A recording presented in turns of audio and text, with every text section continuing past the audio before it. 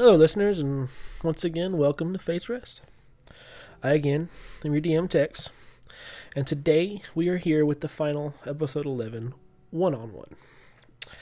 Today we are with our best boy, Zug. I didn't realize I was a dog. Well, I mean, he's orc. So. That's rude.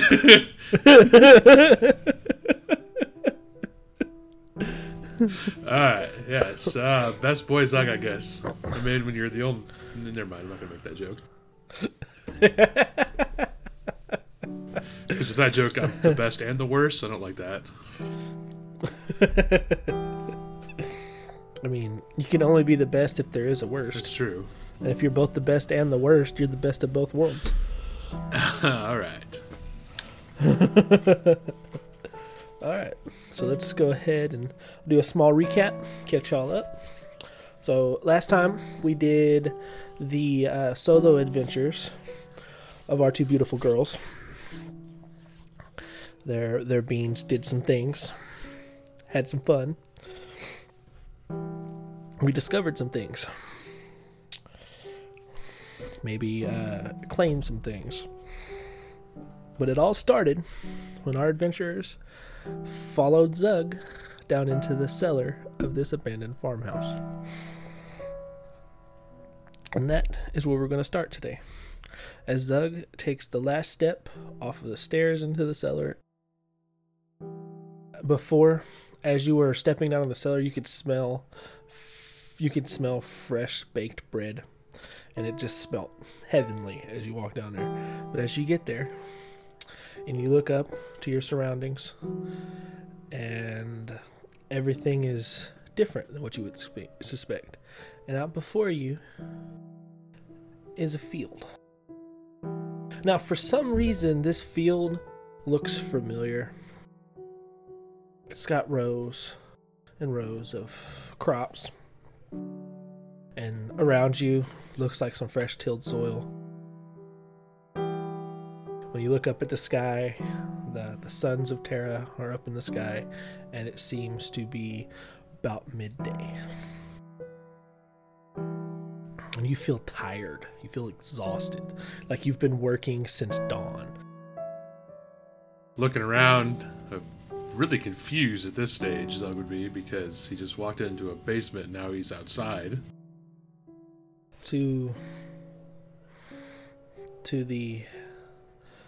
And you look to the distance, you see mountains and a large wall from the distant city.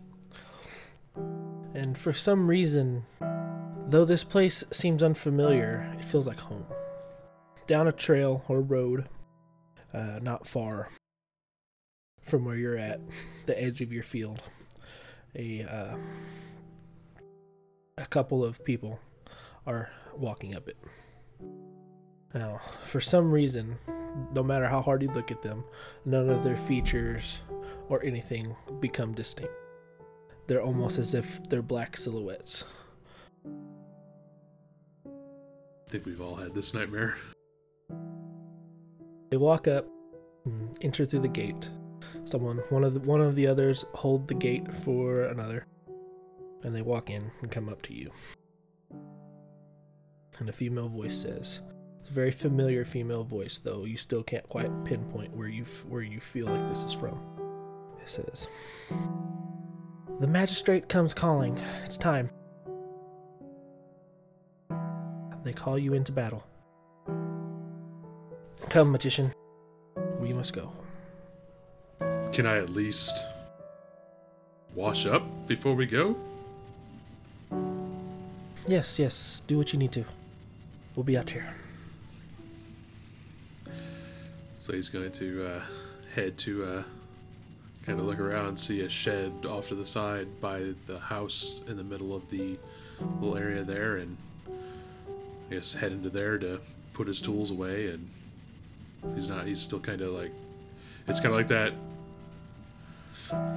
almost like that panic where you're not quite sure what's going on, but you're doing whatever you can. As you walk through the doors of this shed, the scene shifts. and around you are countless other people. Again, no matter how hard and how much you try, none of their faces seems to come to your mind. They all just seem like black silhouettes, and they seem to be encircled around a large war table and discussing strategies and tactics for an upcoming battle. Again, that same familiar voice turns to you and says, "Magician, what do you make of all this? What are our commanders trying to achieve here?" So he's gonna look and kind of study the map as he's thinking about this. I guess what is Zug seeing on this map? All right. So as you look at this map, there's this large, vague outline of this just dark, almost cloud-like thing, and it covers. You're looking down at an aerial map of the northern section of the continent, and of, I guess, for those of you listening at home, the continent would be Locorum, and it's the main continent of what's going on. And you see, and it's just this large, dark shadow cloud-like thing that's covered a majority of the southern section, and it's encroaching in this northern province. And then in little encampments, little groups, you see groups of little pegs that would represent where the soldiers are, along little bulge points along this cloud of darkness. So so we're looking at I guess the pegs are like our people, correct? Yes. I would hazard a guess that they're setting up at natural choke points to funnel the enemies in. Looks like we're probably not doing so great if that's the strategy we're running with. It doesn't seem right, though. I've heard that we've outnumbered their forces 20-1. Why? What's going on? Why are we losing? Do we know who's on the front? As far as I can remember, it's those damn those winged little people, those damn fairies. We may outnumber them, but they have a lot of magic on their side. And as y'all are discussing and talking tactics, I don't know, for some reason, what's happening, it doesn't seem as familiar as the scene before, but for some reason you feel that there's something amiss, there's something wrong, and this doesn't seem like what happened. As the discussion goes on and different people are sent off to do different tasks, you and this familiar female voice are sent off to find the headmaster of the I say headmaster, it's more of a I guess guild master technically.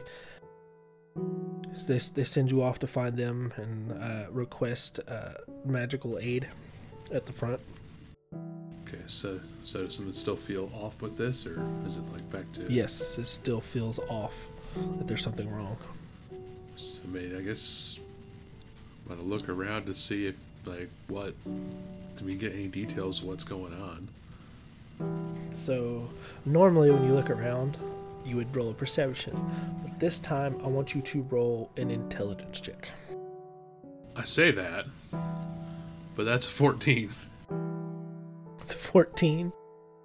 Now, as you look around, it's like there's a tinge in the back of your head, like you have there's another voice there trying to tell you something's wrong. Like you can almost hear it, but it's like this. It's like this uneasy feeling, like this doesn't feel right. There's something wrong here, but as you look around, you can't see anything wrong. Like there's nothing that because you don't remember this place, so there's nothing. It's like I've never been here. What is this place? And as you look around, you wouldn't know what would be out of place. You wouldn't know what's different, what's wrong.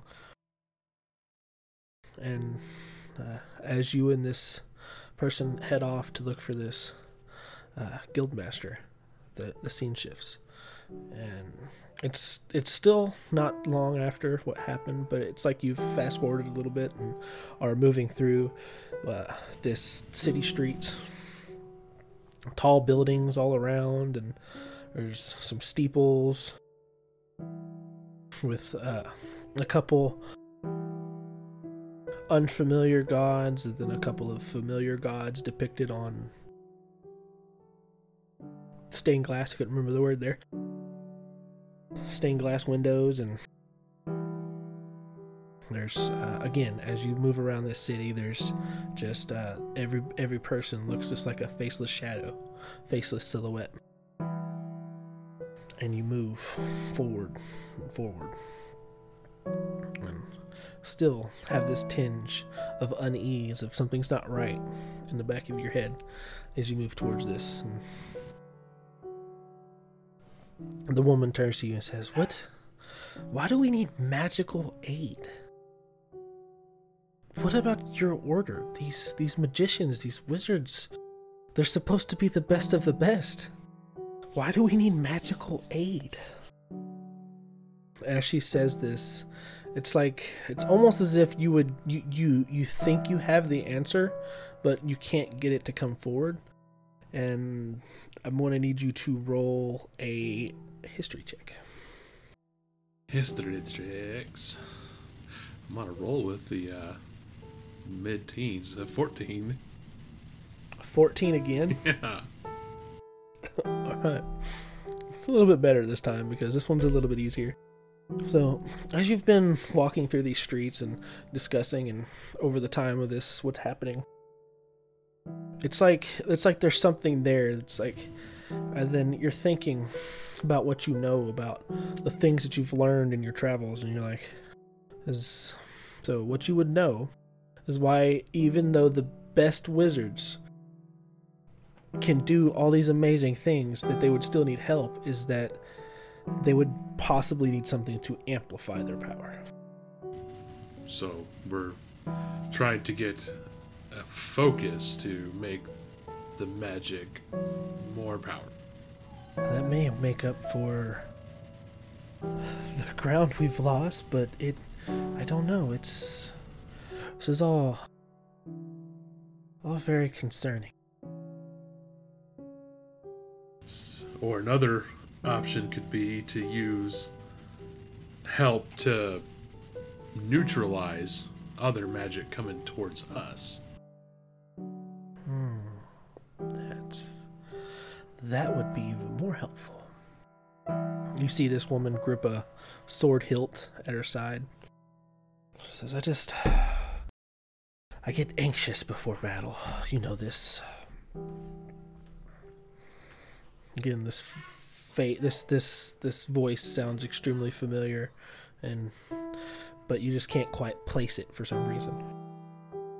You make your way through this town in relative silence, unless you personally have something to say. She remains quiet for the most part, and you make your way through this town, passing people who are hurriedly rushing inside and locking up doors and shops and preparing for what's to come. And you come across this, it almost looks like a wizard's hat in the town center, and it's smaller, a lot smaller than all the rest of the buildings, but it seems, with what it's made of, it seems to fit perfectly in the dead center of this town. And it's small, not much bigger than a 2-bedroom house. It's small, and it's circular, and it sits right in the middle of town. He better be here, the woman states as y'all move towards this building. Well, if he's not, I don't know how many other places he would be. We'd want to be close to what's going on, I would think. As you step into the building, the scene begins to fade, and everything around you turns black. And in the center of this black space is a pedestal with an unbloomed flower in the center of it. And then from the shadows up into the center area, which seems seems a little bit more lit up than the rest of the area, walks a very familiar figure, and when I say familiar, as in this person, you've definitely seen them recently. They are a hooded figure. They have bronze-colored skin and copper-colored eyes, and they begin to laugh. It says, "So I see you found the first one. Well done." His voice seems like he's trying to charm you out of something. But it's joyful. It's genuinely happy sounding, his voice. The first of what? Well, the first of these, and he points to the flower on the pedestal. That doesn't exactly answer the question. I'm not sure what this is supposed to be. Well, I remember my colleagues. Well, I think we've become more of a family at this point. My family, we've been watching you and your companions. That one drow girl is quite the character, isn't she? She's definitely interesting, to say the least. Not what you'd expect. And he pulls back his hood as he's speaking, revealing this extremely what I guess think of Prince Charming, but like with twice as much mojo. Pulls it back, and he's probably, even for Zug, the best looking guy he's ever seen. He's got salt and pepper hair, and again his skin is this dark bronzes color, and he looks over Zug and he says, "But you're different. You're missing something. And I think these," he points to the flower again, "these are going to help." I guess there's no way for you to tell me what exactly I'm missing. Because I don't know if I'd even know what I'm missing. Well, this is a journey you're supposed to make on your own, and I'm technically not allowed to give out hints. But he looks around. I don't think the others are going to notice. And he says, "The one thing that you're missing, and I don't even know if you realize you're missing it, but there are pieces of you missing. And it's things that you need to know." Mysterious man in a cellar is telling me I'm missing pieces of myself. Oh, we're not currently in a cellar. We're in, I guess this would be my domain. Even more reassuring. And as he's speaking, this flower has been slowly starting to open, and the more open it gets, the more this orange golden light begins to pour out of it a little bit. And it says, "Look, it seems that your present from us."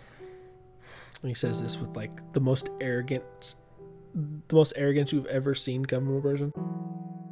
"Us is almost ready. I do have one thing. Now, your friends, today they were tested. And I think it's only fair that I test you too. But my tests are a little bit different."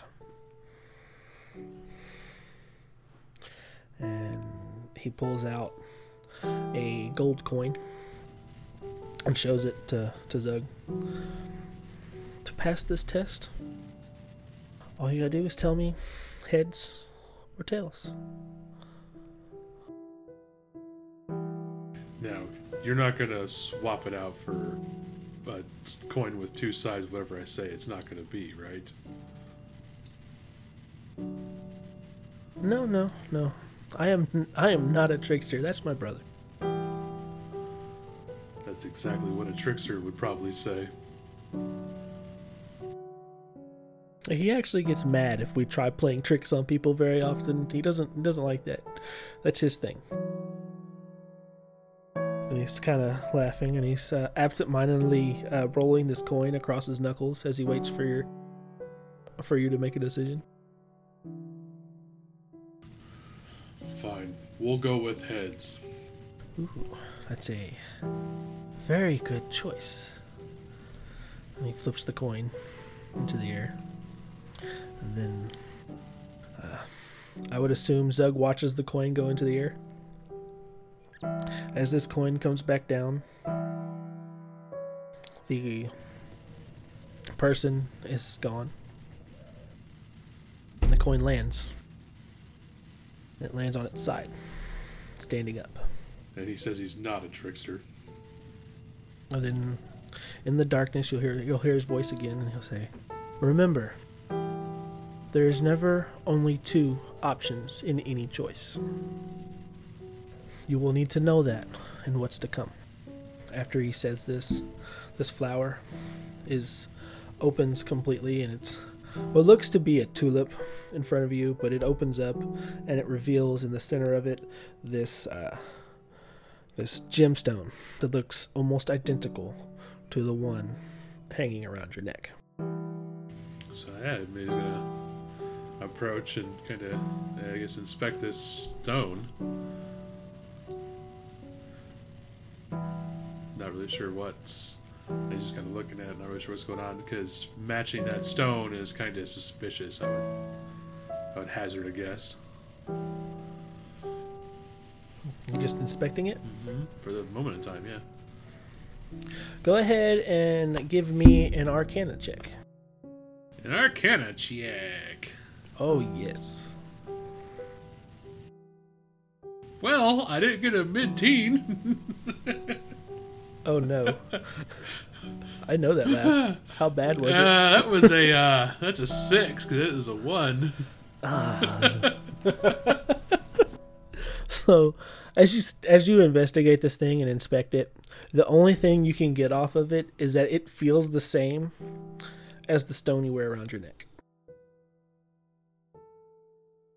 Well, it's not hurting me yet, so I'm just gonna pick it up. Reach down for it, I guess, is whatever's gonna go on there. Right. As you reach to pick this up, the stone around your neck begins to glow and heat up, and then the stone in your hand begins to heat up as well. And then after a couple of seconds, and then a flash of light happens. And when you look down at your necklace, as it cools off, you'll see that this stone now has what looks like a mithril helmet placed around it, and it's gotten slightly bigger. So yeah, kind of look at the stone, confused because stones don't get bigger. Magic, baby. As you look at this setting, this gem setting on your neck, the room begins to light up and return to focus. And, around you, you see the cellar. And as you look back, you see Yulby and Callie following close behind you. And that is where we are going to stop for the day. Fun times in a cellar. Oh, yes. Now, for those of you listening at home, this concludes our 3-episode series of episode 11, is what it will be. And I believe, correct me if I'm wrong, and we will continue with the full group adventures next time. For now, You now know things about each of our characters that maybe even the other players didn't know until this point. Who knows? But for now, bye. In a dark room, Flower sits wilting on a pedestal. A figure, unknown to those around, comes walking into view. He is hooded with a black robe and glints of rainbow-colored scales shine in the light of this dying flower. So he has passed his first test. Very good.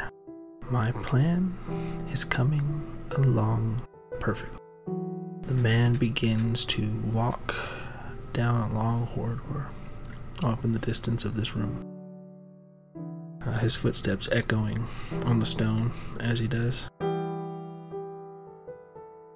This corridor begins to open up into a large cathedral-like area. In the center of it are 3 large stone chairs. 2 of the stairs are occupied by stone statues, one of a man in plate armor, depictions of bears and light all over his armor. The other, a petite young female, wearing light robes and what look like feathers all over the robes.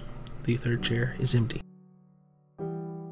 Sitting between these 3 chairs lies a table, and on this table is a stone map, and in the center of the stone map is a large crystal gemstone. This gemstone takes the shape of a dodecahedron. Its brilliant color is muddled at the center by a pulsating black blob. And ever so slightly, as this man stares at this gemstone, this black blob slightly grows.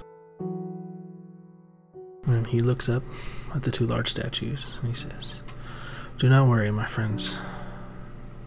What I have planned, I think, will be the final steps in freeing you from your slumber."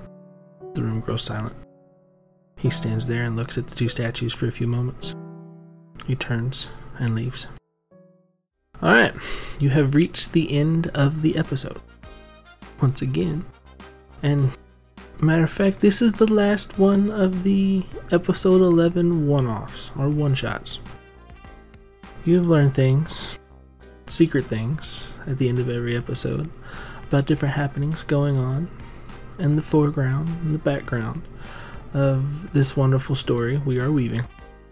As always, any and all music, sound effects, whatsoever are credited in the description. And don't forget to give us a review on whatever podcatcher you listen to. Go ahead and drop on into our Discord as well. We're always there and we're always ready to talk. Topic of the week is curses. What kind of strange and fantastical curses has your party run into as you play your games? Jump on in and let us know. As always, this is Tex, your DM, signing out.